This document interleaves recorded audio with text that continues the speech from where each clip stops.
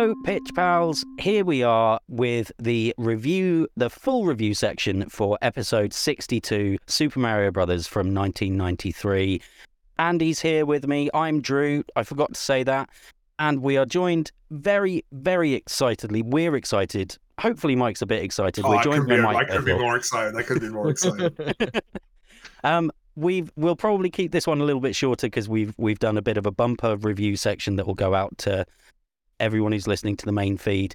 But here we are just to go over our 3.17 out of 5 score for Super Mario Brothers 1993. Andy, you're shaking your head. I can't believe it. Like, literally, he's got like that toe over the line of a recommendation. It's just like, look, hey, most of me is not, but I've got that toe over that says it's a recommendation. Yeah, it's the thing. So I'm going to go on a bit more of what I said in the other bit of the podcast.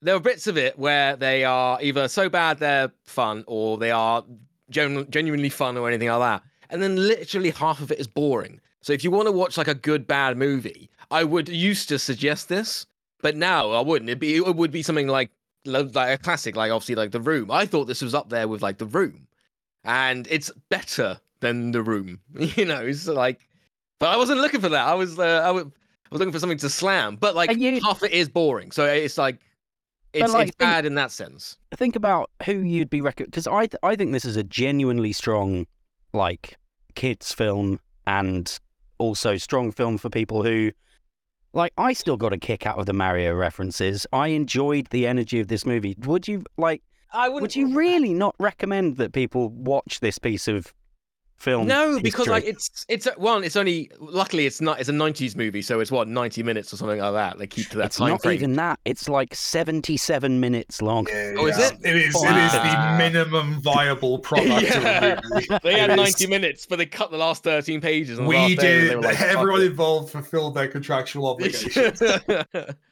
No, I wouldn't, because again, it's like, it's not so bad that it's worth a watch. You know, like get a couple of buddies around, have some beers or whatever.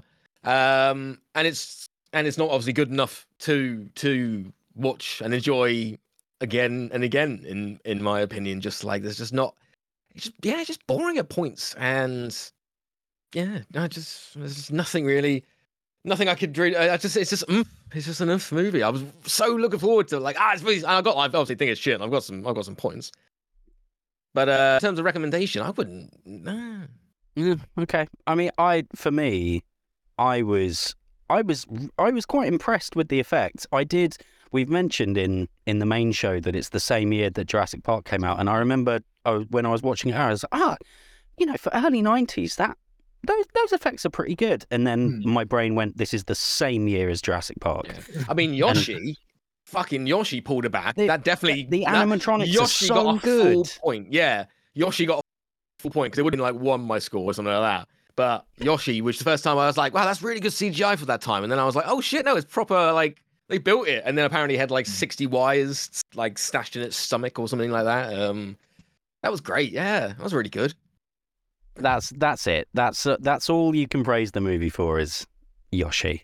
Well, what else did I like about this movie? No, because genuinely, like every 3 seconds, every 3 seconds, I was like, what the fuck is going on here? Where the fuck are the mushrooms? Why are they like in a nightclub? Why are they not wearing They're everywhere. They're brown and gooey, and they're everywhere. They're always not wearing the right colours. Who the fuck's Daisy? I don't know Daisy. I'm not a big Mario fan, so I'm like. I think, like, genuinely, you raise a valid point that it kind of feels, when you see like the 5th or 10th, adaptation of a story, and they have to do a cool gimmick. So like, we're adapting Shakespeare. This is the 17th Macbeth bait movie. We're setting it in the Second World War, right? Like, and it's that kind of thing of like, it's like they made it like they were actively trying to be like subtly adapting the intriguing world of Mario in like it feels like there were 10 Mario movies before this one that were exactly what you'd expect, and then these guys were like, no, it's time for a new take on Mario, we've got to refresh this.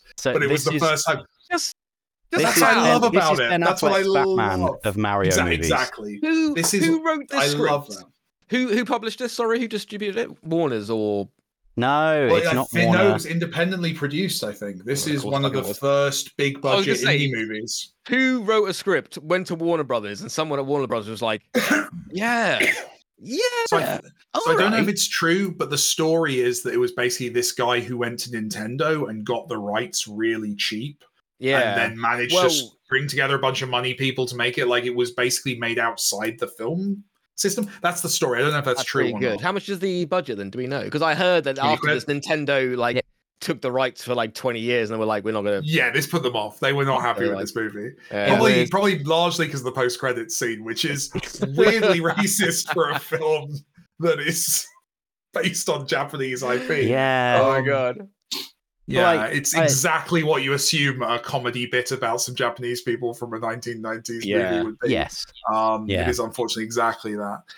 But yeah, no, I love it. I said this in the other bit. Like, I think it is basically, it's so weird and so strange in its world building and sci-fi, and it blew my 10-year-old mind. And I think that's what Drew said. I think is true. Is this isn't a film for adults to watch. This is not. We live in an era where movies are made to appeal to men in their 40s and children of 5 years old. Like, we live in that era. We have, if you look at most mainstream movies now, they are deliberately targeting adults and children kind of equally.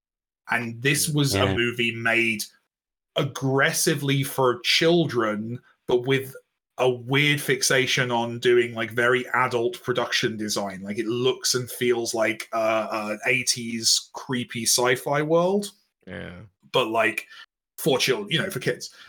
So you've got this weird juxtaposition. I think that's where most of its tonal issues come from, is that visually it does look like Blade Runner. It looks like a kind of a Ridley Scott sci-fi creepy film.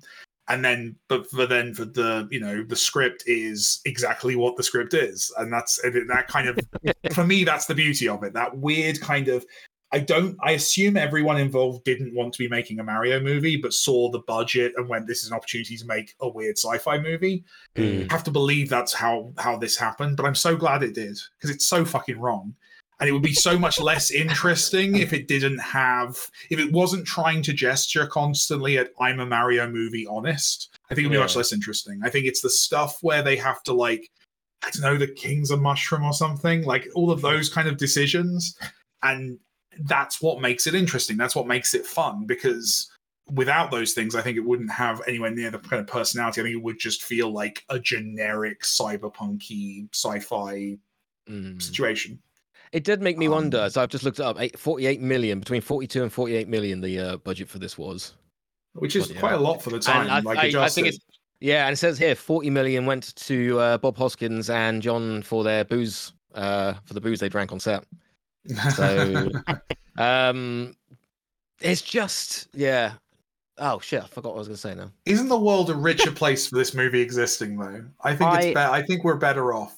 I'm with Mike on it's a fascinating, I haven't done enough. I'd spent far too long deep diving into the Spider-Man 2 pizza music and forgot to. You overinvested in that. Yeah, I really did. My ADHD got me really badly with that. I found something I like on my notes. The one thing I like.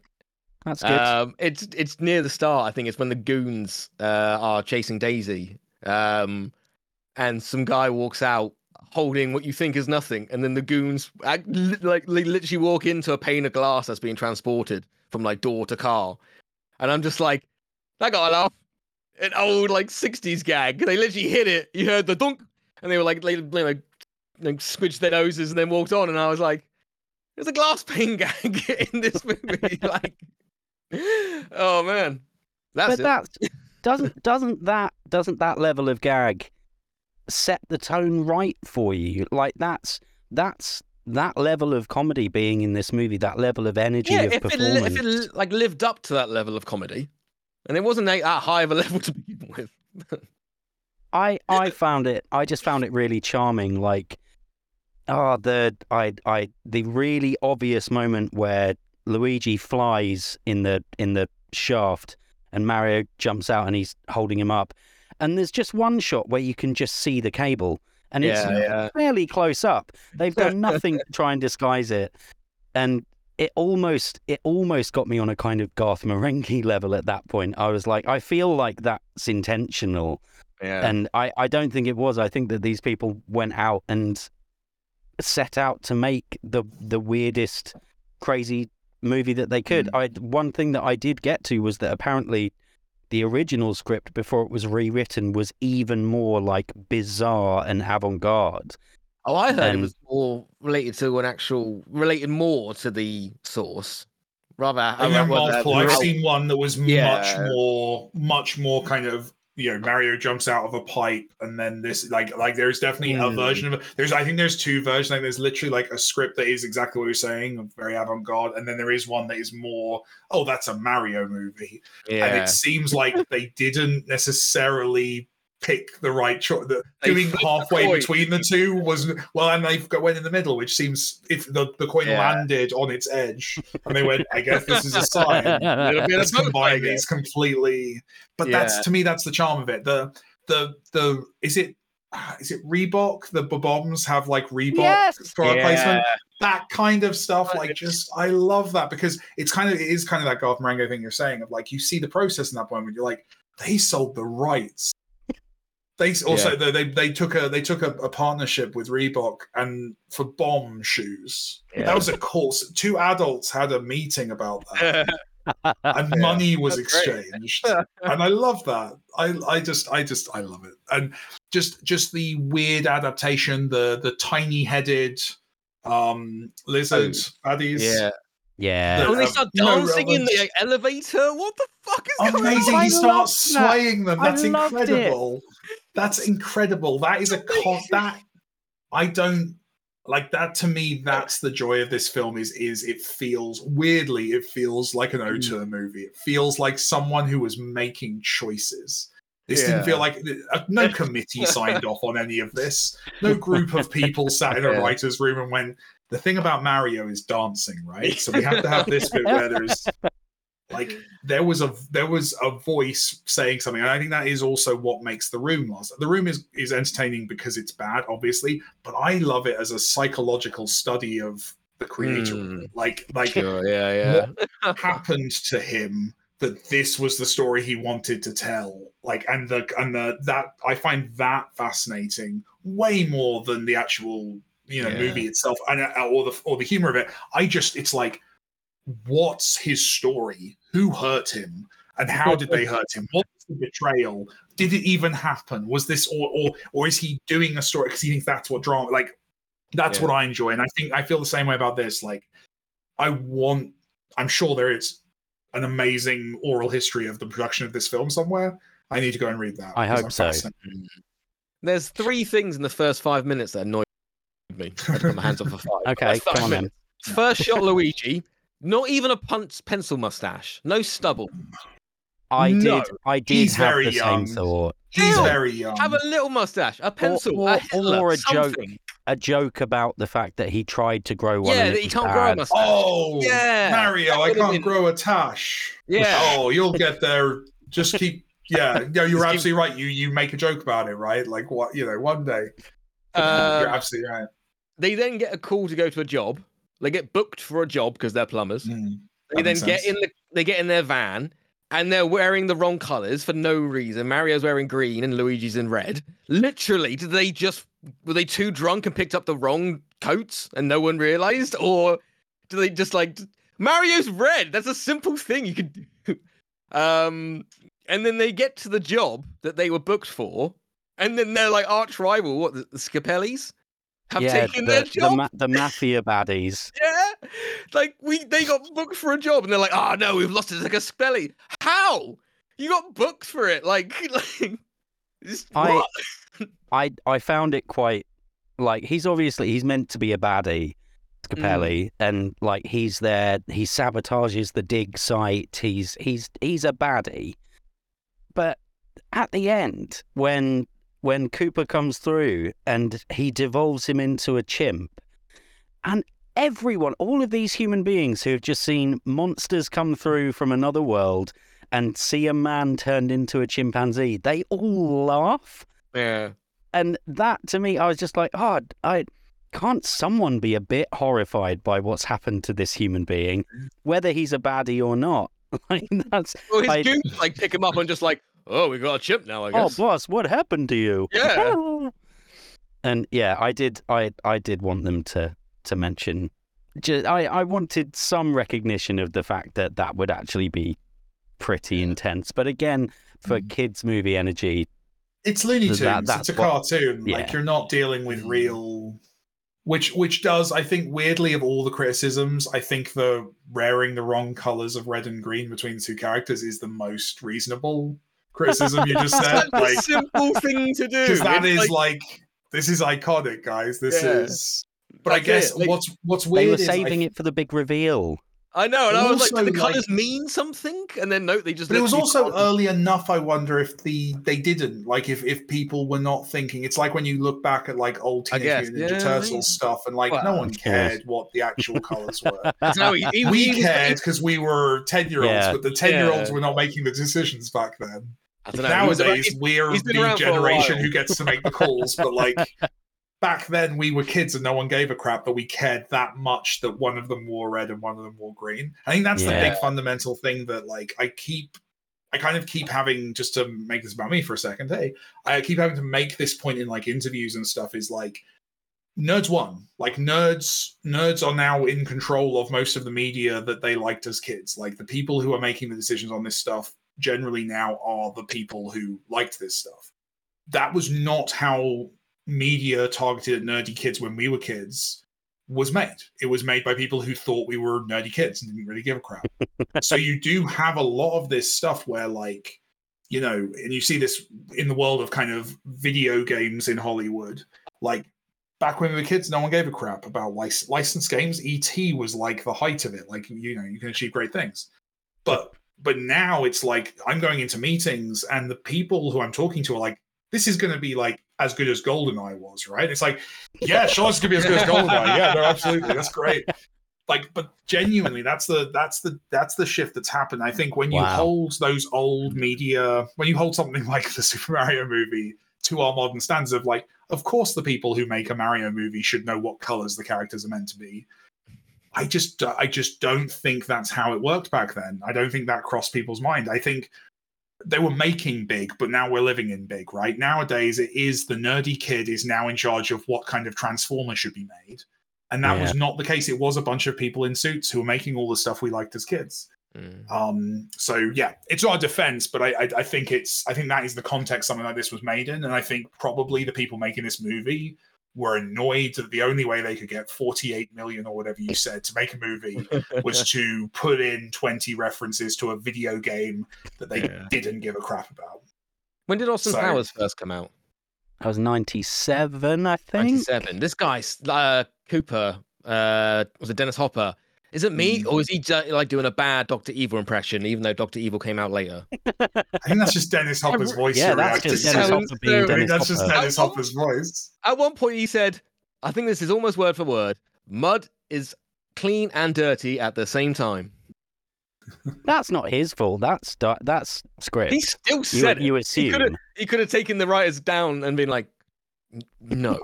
No. Dennis Hopper is one of those guys, though. If you've got lines like that, it's Dennis Hopper you hire to read them. Yeah, like he's one of those actors who's just like, he sold it. Like, he goes for it. He's chewing the scenery. No, he was awesome. I love Dennis Hopper. I did like the machine the big machine that de-evolves into the toads and stuff. Like the little high pitched voice when you turn the dial to de-evolve and Cretaceous. Just Cretaceous. It was just like, I loved the diagrams. I remember as a kid being obsessed with the diagrams of like the classic thing of the monkey turning into the man. Done with dinosaurs. As a kid, I was like, oh, I remember, this is the wild thing. I remember at 10 years old being like, wow, they've really thought about the science behind this. This is a really considered thing. Like, a completely full child mind into being like, there's probably some truth to this. Like, you can probably do this. I appreciated that when Daisy finds the fossil earlier in the movie, and she's like, "Oh, look, this dinosaur had opposable thumbs." Yeah, and Sorry. I've just thought of something else that I wanted to say earlier. I loved how they made the plumbing skills essential to the movie, and it got them out of problems. Yeah. My favourite one comes very early on when Daisy's been kidnapped and they can hear her screaming through a tunnel, and Luigi's about to run off down the wrong tunnel. Yeah. I was like, no, not that one, that's the Echo. How do you know? I've been in tunnels all my life, Stan. Yeah, I've been listening And down pipes all my life. Like, wow, okay. that made me laugh so heartily. I really Yeah. enjoyed that moment. And to be fair, that's good writing, right? That's good action movie writing of like, why is my character a plumber? Is a question someone spent too much time thinking about, and then worked that back and figured out like all of this stuff for a choice that, like, to be clear as well, like the reason Mario's a plumber is not something that was super thought out by Nintendo originally. Like, this is not like, we're not talking about an adaptation of a well-considered narrative. This is not Last of Us. This is not like a nuanced kind of story situation that they're working with here. They are taking a very simple archetype and trying to tell a story that you can cast, you know, actual actors to play. So not all of their choices are great, but you can understand like why they felt they had to make them. Yeah. I love to see a battle between the Toads and the Stormtroopers, and see how many people actually die, because I think Toads are the worst shots. I think they're worse than Stormtroopers. Like, you remember that like Family Guy episode where like the guy's holding the gun backwards, and he's just like, "Why is this like not firing right?" They're so bad, and it's not even like hero armor. They're literally firing the wrong way. Which I guess if they're idiots, it kind of allows them to be. But I really enjoyed the fact that there are like 3 shots in the movie where they use the fireball guns and you actually see a fireball travel across the screen. Yeah. And then the rest of the time they're just little mini flamethrowers that have no impact on the world around them at all.